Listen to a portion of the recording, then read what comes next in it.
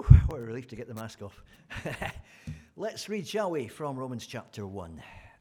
This is the book that we're looking at throughout the year, when I'm here with you anyhow. And we've done the first part of chapter 1, so we start reading this morning at chapter 1 and verse 16. And it says this: I am not ashamed of the gospel, because it is the power of God for the salvation of everyone who believes, first for the Jew, then for the Gentile. For in the gospel a righteousness from God is revealed, a righteousness that is by faith from first to last, just as it is written, the righteous will live by faith. The wrath of God is being revealed from heaven against all the godlessness and wickedness of men who suppress their truth in the wickedness, by the wickedness. Since what may be known about God is plain to them, because God has made it plain to them. Since the creation of the world, God's invisible qualities, his eternal power and divine nature, have been clearly seen, being understood from what has been made, so that men are without excuse.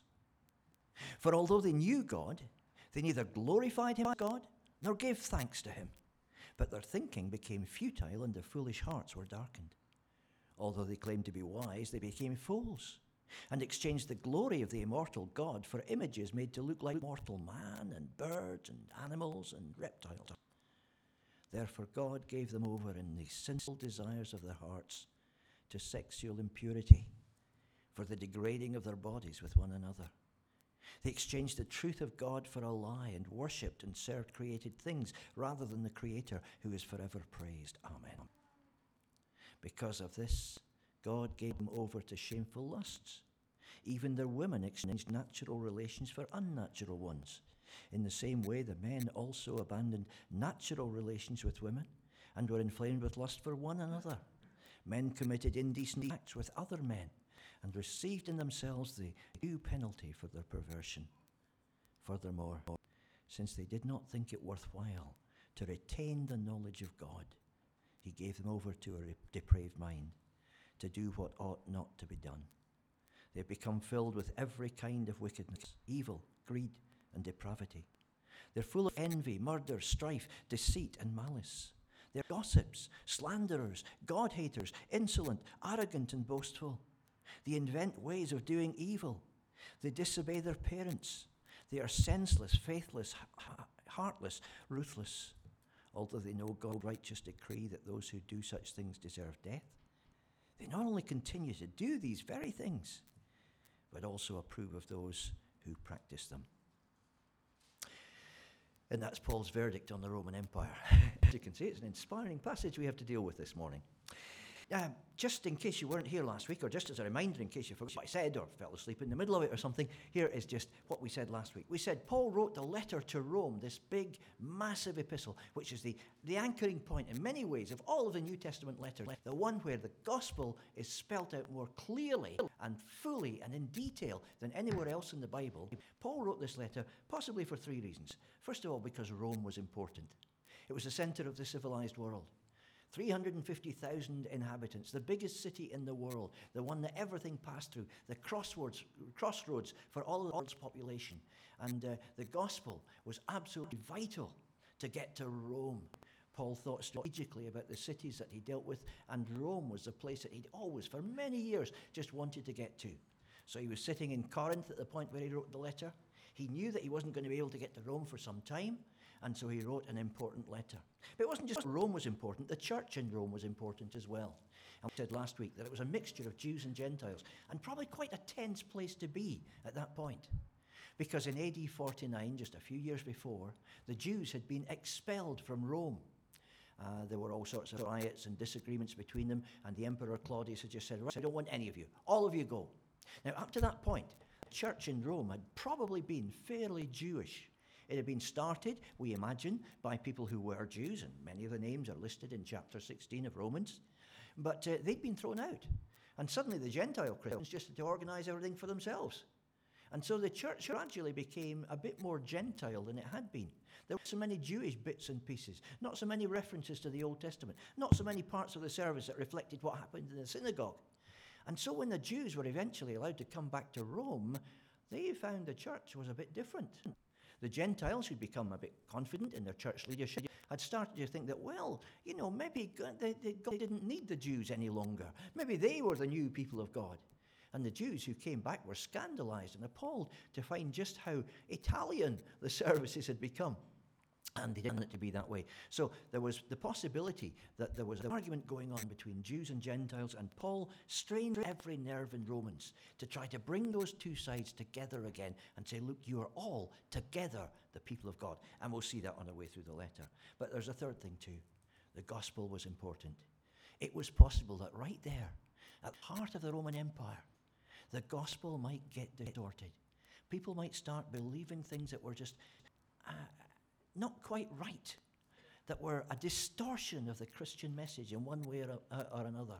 And so it was important to keep it straight and make sure that that church, if no other, had a full explanation of what God's plan was in a way that would exist and be the foundation for all time. I'm sure Paul didn't know he was writing part of the Bible, but I'm equally sure that he wouldn't be that surprised that we're here several hundred years later still reading it, or that down through history it had had such an impact on people, because this is his major statement in which he obviously poured an awful lot of hard work of exactly what the revelation that God had made to him was, what the good news from God consisted of in fine detail. So we said last week too that there are basically four parts to this letter. First of all, chapters 1 to 4 talk about what the world's problem is, and you got a sample of that in our reading, didn't you? And also what God's answer to that problem is. Second, in chapters 5 to 8, you get the explanation of how God's answer actually works. God is bringing about this new righteousness that we read about in the first verses this morning. And what does that actually mean? How does it work? What does it do to us? What does it mean to be a Christian? And then after chapter 8, you get chapters 9 to 11. They're the ones that say, well, okay, hang on a minute. How do the Jews fit into this? Has God thrown them out? I mean, they were his chosen people once one day. Is that not true any longer? Has God still got any time for the Jews? Have they just been thrown on the rubbish heap? Or are they somehow part of this whole new thing as well? And those three chapters are important because they're the ones that bring the Jews and the Gentiles together and make them say, yes, we are all part of the same people of God. We belong. We're family with one another. And then finally, chapters 12 to 16 end in the way that Paul's letters always seem to end. He gives you a lot of teaching and then he says, okay, let's do the application. And that's what every good preacher should do. You should never hear a talk or an exposition of Scripture, a message like this one, without at the end the preacher saying, right, let's apply this. Let's see how this pays out in the life that you're going to be living on Monday morning. How does this actually make sense in real life? Because looking at the Bible should not just be an academic thing, a study of theory. It's got to be lived out in the real world. And so chapters 12 to 16 talk about how we're supposed to spend our lives on earth as a result of all of this. Now, it will take us up until March to do this first bit. Then we said we'll do March to June, talking about how God's answer works and what it does. The third part will be June, July, and then in the autumn we're going to have a look at the practical bit of the letter. So that's where we're going with all of this. That means that this morning, obviously, we're there. We're in the first part of the whole thing. So, we've read these verses where Paul just starts on his message. And what he wants to say really starts in verse 16. The first 15 verses, the ones we looked at last week, they're introducing it, saying why he's not in Rome, but how he wants to be there and how he's always been stopped from being there and how he really wants them to get hold of the most important message in the world. And he starts talking about what it is. He says, I am not ashamed of the gospel. That's a funny way to start, isn't it? I mean, it's as if I stood up this morning and said, well, I'm sorry, I've got to talk about Romans, and it's a book that I don't really much like and all the rest of it, but on the other hand, I've got to do it, so just be very patient with me. And I'm not really ashamed of it, you know, I actually think the Romans is quite good. That's a pathetic way to start, isn't it? Unless, of course, the gospel was already being attacked. And Paul said it was. That in Rome, you had a flashy, confident, wealthy culture where people were looking at the Christians and saying, do you believe what? And the gospel was being attacked by all sorts of people. Oh, come on, throw all those silly superstitions away and just live a little, will you? We're having a good time here. This is a Roman Empire. Come on, AD 57. Wake up and smell like coffee. Live life the way it's supposed to be lived. And Paul says, listen, this message that you've believed, don't start getting ashamed, because I'm not ashamed of it. And in any society, no matter how confident it feels about itself, no matter how far it gets away from what God said originally, the gospel still endures. It still makes sense of life in a way that nothing else does. And we're living in a pretty confident society at the moment. We're also living in a society with mental health problems, and any time in the 20th century, that's another issue, and maybe the one's related to the other. But certainly there's a confidence around, isn't there, that we know how to live. Live the good life, live the dream, go for it. You can do whatever you want to do. You hear these phrases all the time, don't you?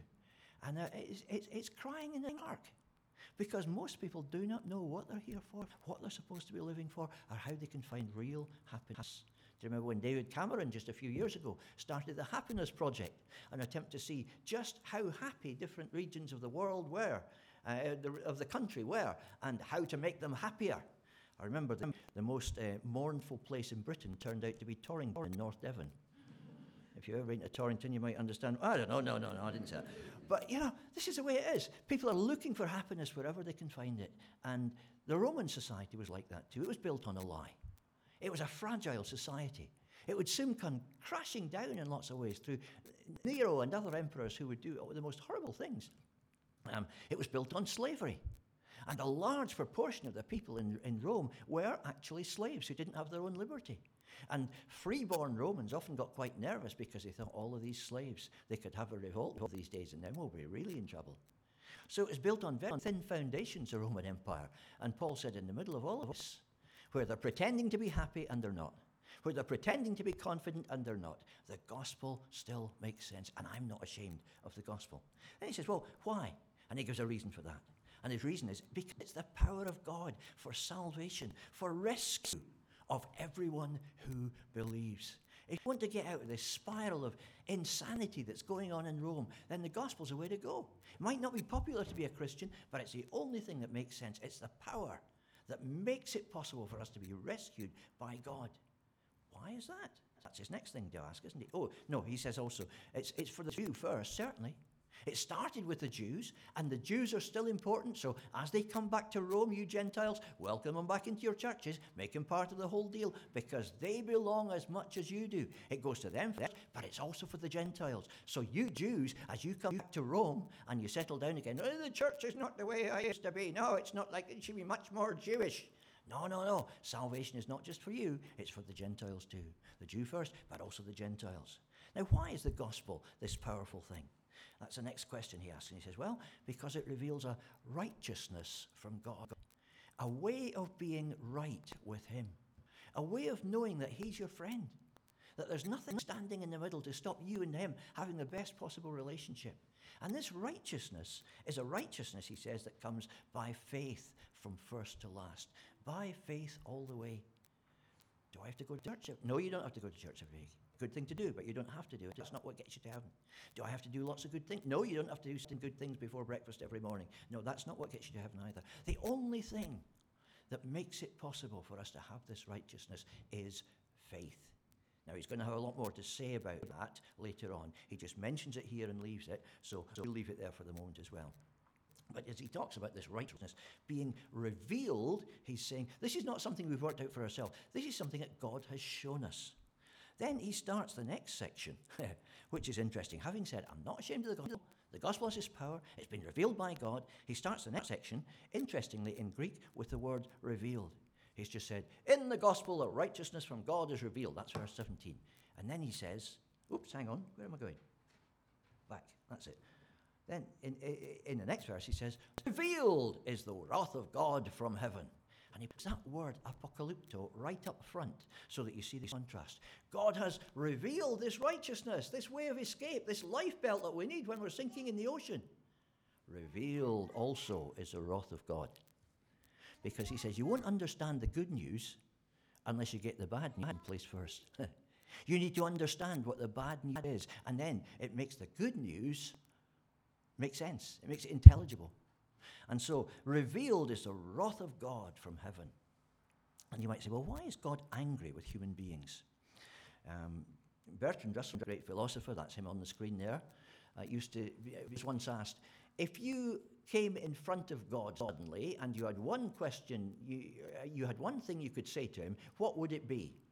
And Russell said, I should say, he had a very high-pitched voice, not enough evidence, God, not enough evidence. And Russell claimed that there just wasn't enough evidence around to show you that God actually did exist. That's what Paul believed. And Paul says that God has made himself obvious in two ways. And God's anger is because we don't listen. It's pretty obvious if you look around that he's there. But most people turn their backs on him. How has God shown himself to us? Where is the evidence that Russell was ignoring? First of all, he says he speaks to us through his creation.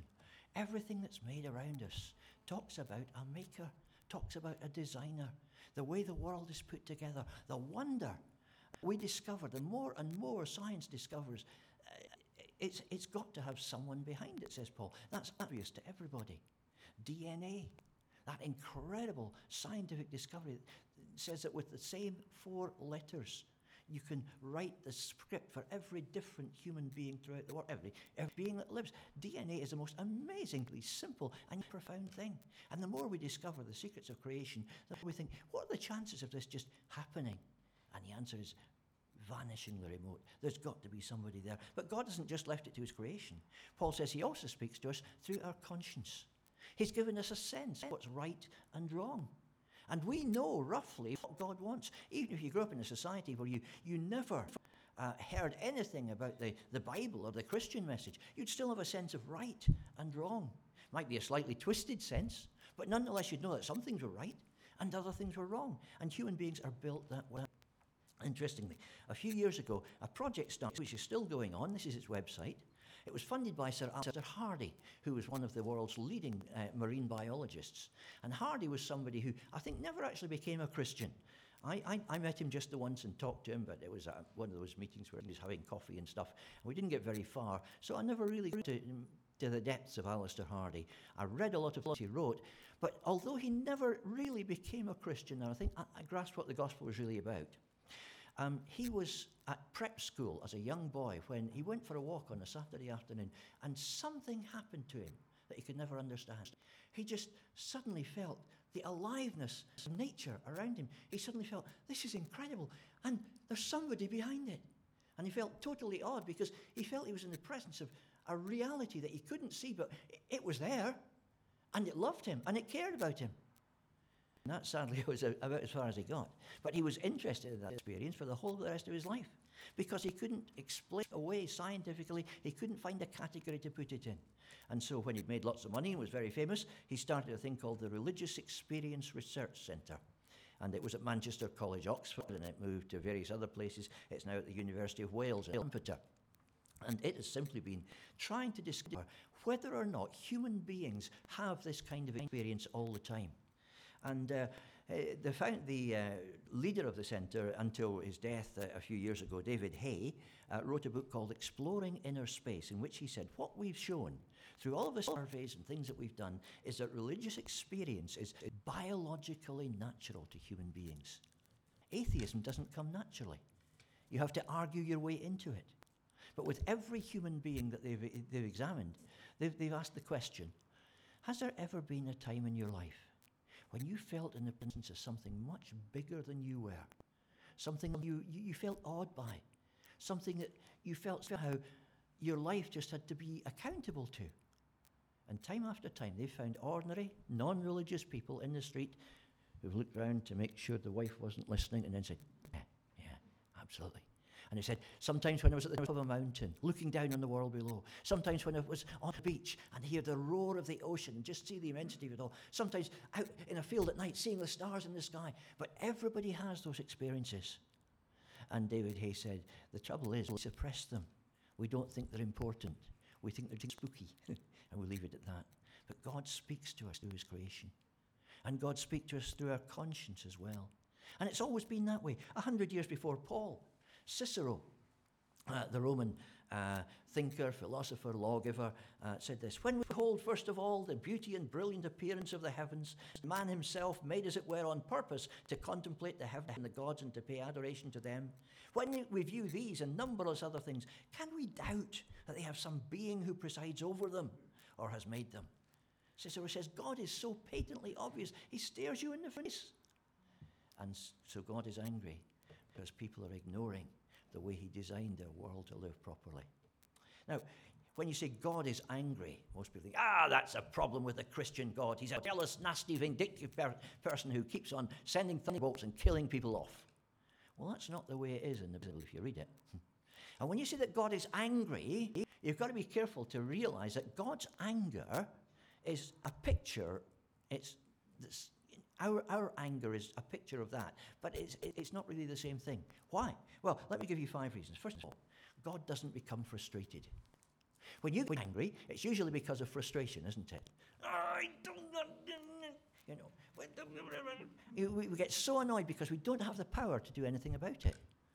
God can do anything. God is infinitely powerful. God owns cattle on 1,000 hills. He's never limited in his resources. So God doesn't experience frustration as we do. Second, God doesn't lose his temper. Usually when you and I lose our temper or get angry, it's because we've lost our temper. It's because we just see red. We'll lose the plot. Kill somebody! And it's frustration. It's losing the plot. It's all those kind of things. God doesn't do that. God knows the end from the beginning. God is never surprised. And so God doesn't have those causes for anger either.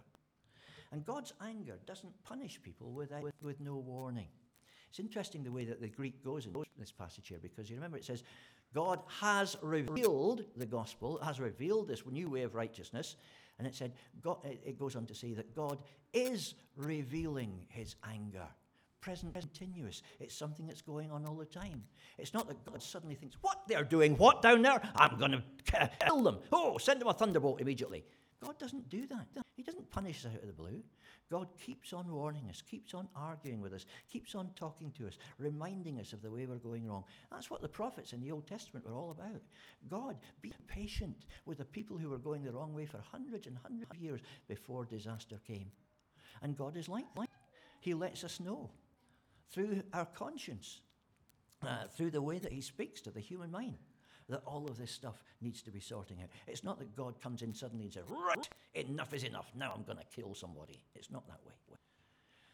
Fourth, God's wrath is for people who've chosen it. We can live under God's wrath, or we can live away from God's wrath. The Bible makes that very clear, that the wrath of God is attached to people who are living their lives in a way which diminishes God's creation, which stops it being what it's supposed to be.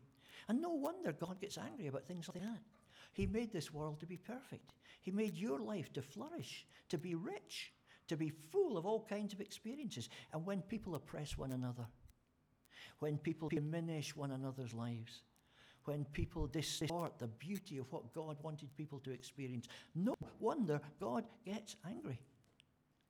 And so he's angry not for no cause, not because he loses his temper, but his anger is simply his settled attitude towards anything that spoils what he'd set up for us to live life the way it should be.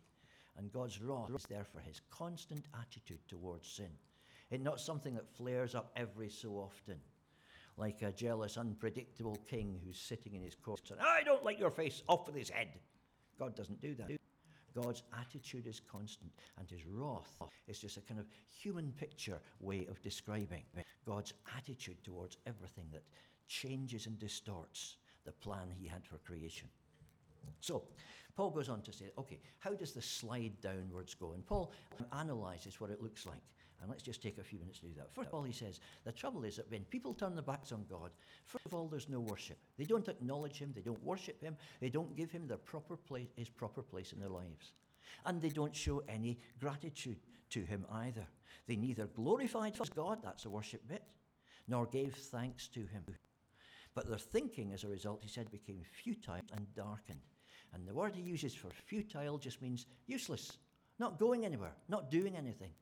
And he doesn't mean that the world suddenly stopped being short of bright people.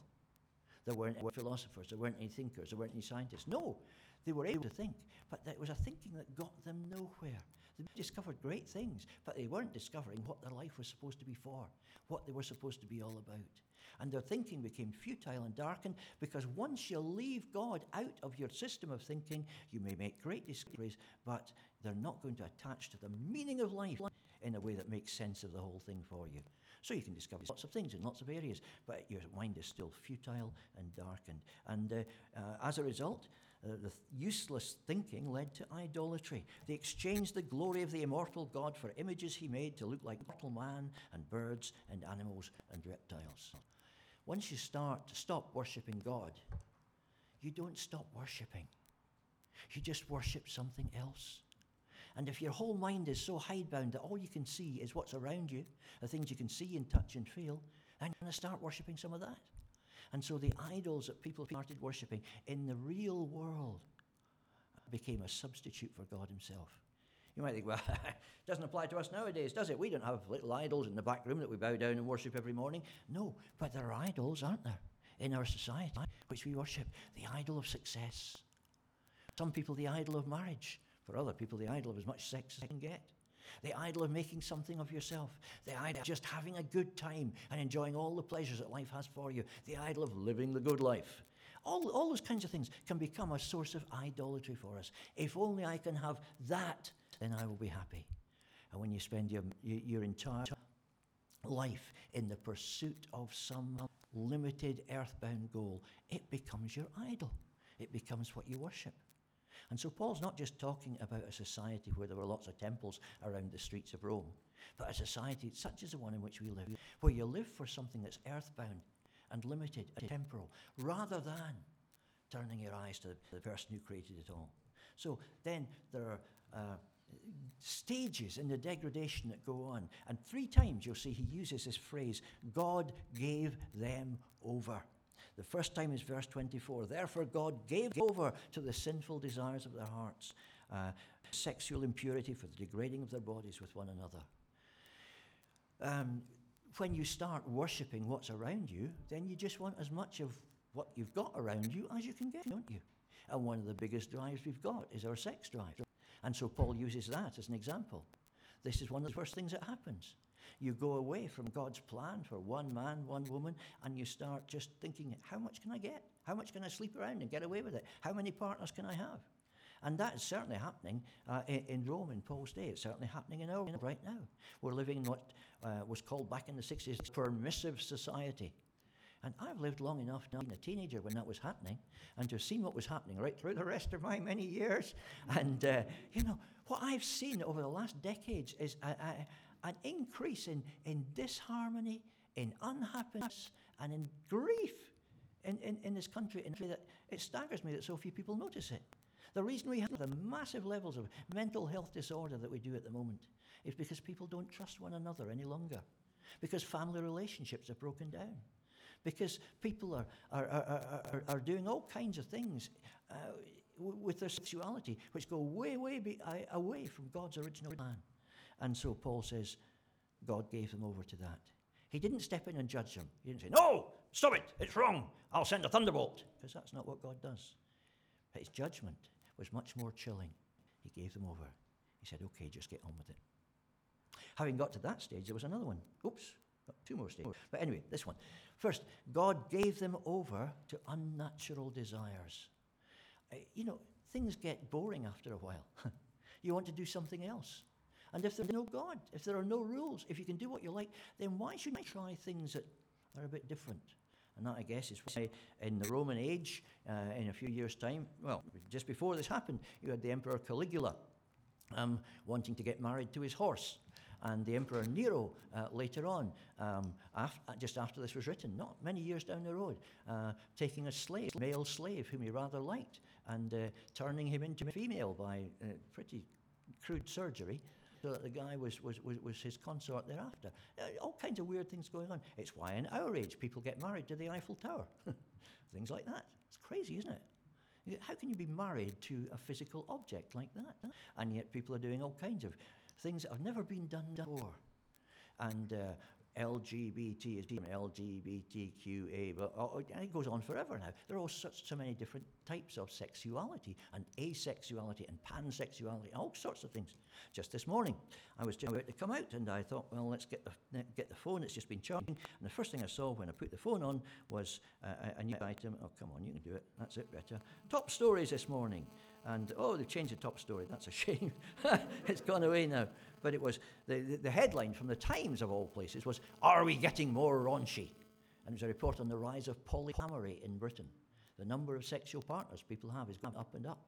And so the second level is experimentation. And once again, God gave them over to unnatural desires. Third thing is, God gave them over to depraved thinking. Because when you're doing all the wrong things, it affects your judgment. It affects the way you're able to think about things. And one of the problems I think we're going to have as a church over the next half century is that people are growing up now in a society where the goalposts have shifted so much, they've got no idea what God's standards really are anymore. And that being the case, then you choose from the range of possibilities that you know about. And your thinking becomes circumscribed now, a very small circle. And the whole idea that God might have a say in this whole thing just never enters your head. I will remember years ago taking Derek Burnside, my colleague at Belmont at that time, into Maynard School in Exeter, where I was supposed to spend 3 days with the upper fifth, that's year 11, 16-year-olds, a bunch of very intelligent girls, just talking about all kinds of things, whatever they wanted to talk about. And obviously one of the things they wanted to talk about was boys and relationships and things like that. I remember Derek being asked, "So you're married. Why did you get married?" And he talked about how he'd met this girl he really wanted to be with for the rest of his life. And so he kept himself simply and purely for her. And they got married, and they both didn't have anything to do with any other partners. They were just living together, having a wonderful relationship. I remember when he finished talking about his marriage, there was total silence in the room for a minute. Then one of the girls said, "That sounds beautiful, but it would never work." And everybody else went, "Yeah, yeah." And it was a shame because they just got a glimpse of how it was supposed to be, and then said, "Can't be, couldn't be." And the third thing is that God gave people over to a thinking that just got miles and miles away from the whole thing. So that's the trajectory that this passage shows. You might ask, why does it talk so much about sex? And there are various answers have been given to this. Why does it talk about sex so much in this passage? Is it because sexual sins are worse than the other kinds of sins? I want to say no, very definitely not. And it's possible to judge people for sexual sins very, very severely indeed, just because you think, well, the Bible goes on about it so much, it must be really, really evil. And that means that you can excuse other things yourself. Well, I'm not perfect. I know I do things that are wrong, but at least I don't do this and I don't do that. And sexual sins are just sin. Any turning away from God is that way. You might say, is it that Paul is just obsessed with the subject? I don't think so. If you look at other passages where he talks about the wrong behavior of human beings, sex doesn't feature massively in it. He's obviously not obsessive. Is he quoting someone else? And this is part of the answer. Yes, he is. Because there was a book called The Wisdom of Solomon, which at least his Jewish hearers would have known about, because it was very popular in the early church in those days. It wasn't actually written by Solomon. It was written centuries afterwards. But it was an attempt to say, the Jews are good because they do this, and God rescues them from all their problems, but the Gentiles are awful. And it's stuff like this. They no longer keep either the lives of the marriages pure, but they either treacherously kill one another or grieve one another by adultery. All is a raging riot of blood and murder, theft and deceit, corruption, faithlessness, tumult, perjury, confusion over what is good, forgetfulness of favors, pollution of souls, sex perversion, disorder in marriage, adultery and debauchery. For the worship of idols, not to be named, is the beginning and cause and end of every evil. Now, there's some similarities there to what Paul is writing. And most commentators would agree that, Paul is quoting from and reshaping and using the wisdom of Solomon here. He's doing it for a very different purpose. Because the wisdom of Solomon basically says, Jew is good, everybody else bad. And what Paul is saying is, you're all in the same boat. Everybody's the same.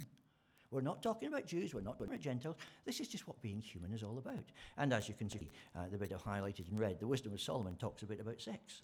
But I think that's only part of the answer, because the wisdom of Solomon talks about lots of other things as well. And I think Paul uses sex as his example here for two reasons. First of all, because human beings have a very active sex life. It's one of the things about us that we choose. Most animals don't. They just reach a time of year and think, oh, I think I'd better start making babies. And you just get on with it naturally without thinking about it. But human beings have a much more lively imagination. And it's said, I distrust this statistic, but it's said that the average 19-year-old male thinks about sex every 2.5 seconds. I distrust it. I'm not sure how you would ever check that out. But, having been a 19-year-old male, it has a certain plausibility about it. And human beings certainly do think about sex quite a bit. And so when something goes wrong in a society, you will often find that the first thing that goes wrong is people's sexual standards. I think that's one of the reasons that Paul's talking about it here. Second reason, I think, is this is Rome he's writing to. And if you look at the history of the Roman emperors before this point, Caligula, who we've mentioned already, Claudius, others, Tiberius, who retired early because he was a depraved old man that just wanted to be a paedophile and went off to Capri to do the most disgusting things. All this kind of stuff was happening right at the heart of the most confident, flashy society in the world. And so no wonder Paul hones in on sex, because the Romans could see all this stuff happening around them. And people saying, of course you can sleep with other senators' wives. It's just what you do. Of course you can sleep with any slave that happens to be in your household, because, well, hey, that's what slaves are for, isn't it? And the Christians were being daunted by the confidence of these non-Christian standards. So no wonder Paul comes in here and talks about it as he does. It was a particular Roman problem at that point. And I think we have to be careful in our day, don't we too, that we don't use passages like this just to clobber other things that we might not agree with. There are lots of people. We're living a particularly difficult time, aren't we? Because around us, there's a sexual revolution going on, and the gay lobby is particularly strident about what it wants, what it gets, and often it wins. And Christians often don't know where they are in the middle of all of this. And I think whatever you believe about homosexuality, we have to realize as Christians that one thing is very clear. There are now lots of people in our society who feel that they are gay, who have never known anything different, who would love to be different, and cannot be. And those people, I think, are facing massive pressures that Christians need to understand. If you look at the suicide rate amongst young teenage homosexuals, it's horrifying. If you look at the fact that they hurt themselves and abuse themselves much more physically than any other sector of the youth population, we have a whole generation who don't know where to go and who are crying out for help. And whatever we think about homosexual practice, we have to love homosexuals. We have to care for the people who are caught up in the maelstroms of a world that they do not understand. And sadly, Christians have become more known for their dislike and their fear than they have for their love and their compassion. And that's one of the reasons why the church is not doing very well in the midst of all of this. Anyway, I'll just say that bit and leave it. The important thing for us, just as we finish, because I've spoken long enough this morning, I'm sorry, I won't be here for another 2 weeks, so time to recover. But what can I learn from this passage? What has this passage got to say to me? Well, I think there are three things. First of all, God gave them up to the sinful desires of their hearts. That was how it all started. When people want to get away from what God wants, sinful behavior starts with compromises. And it's so easy to slip into a way of life that you thought you never would. It's so easy, even as a Christian, to start justifying to yourself behavior that you'd never have allowed yourself to get involved in 5 years before. And sin has a kind of creeping effect if you're not careful. You start making compromises, you start justifying things, and you end up in a mess. And that's why we have to keep constantly watching ourselves and being careful that we're not falling into the traps that are laid for us every day by the evil one. And as sinful behavior goes on, sinful behavior is never satisfied. You think, I'll just do a little bit. And then it becomes a bigger bit. And it becomes a bigger bit. And you push in new directions. And God gave them up to unnatural practices. Having lowered their standards, they started looking for other things that they could do because their appetites were jaded. And sin moves on, and gradually it takes over more and more of you if you're not careful. And the third thing is that sinful behavior alters your thinking. You reach a point where you don't know what's good and you don't know what's bad anymore because you've changed your own thing, your own practices. You change your own thinking too. And you're not able to see just how much of a mess you're in. What's the answer to this? Well, Paul's going to say more about it. It's basically a matter of keeping watch over yourself, being unflinchingly honest with yourself, not allowing yourself to make excuses for your own behaviour.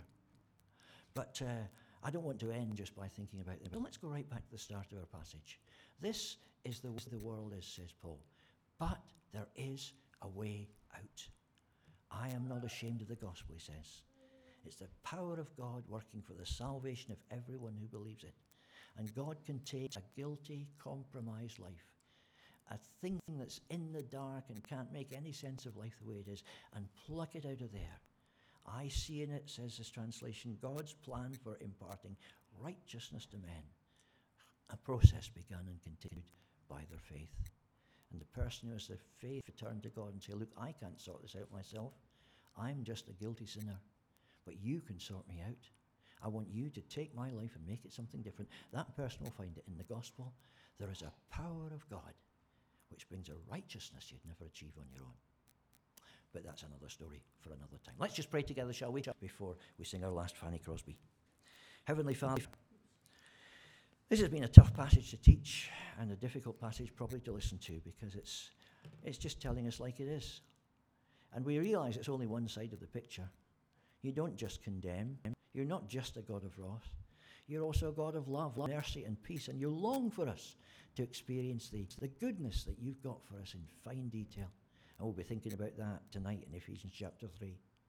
But we do pray that you'll help us to deal with sin in our own lives in the way that you only can do, through the power of Jesus, helping us see what we really are, sorting us out, prompting us to claim your help and to live for you in the midst of a society where that's not the norm. Help us, Father, as we go back into real life this week. I have to talk to men and women who just don't have a clue what we're on about. Help us represent you humbly, faithfully, lovingly, that we can make a difference and shine like stars in the sky in our own generation. We ask it for your name's sake. Amen.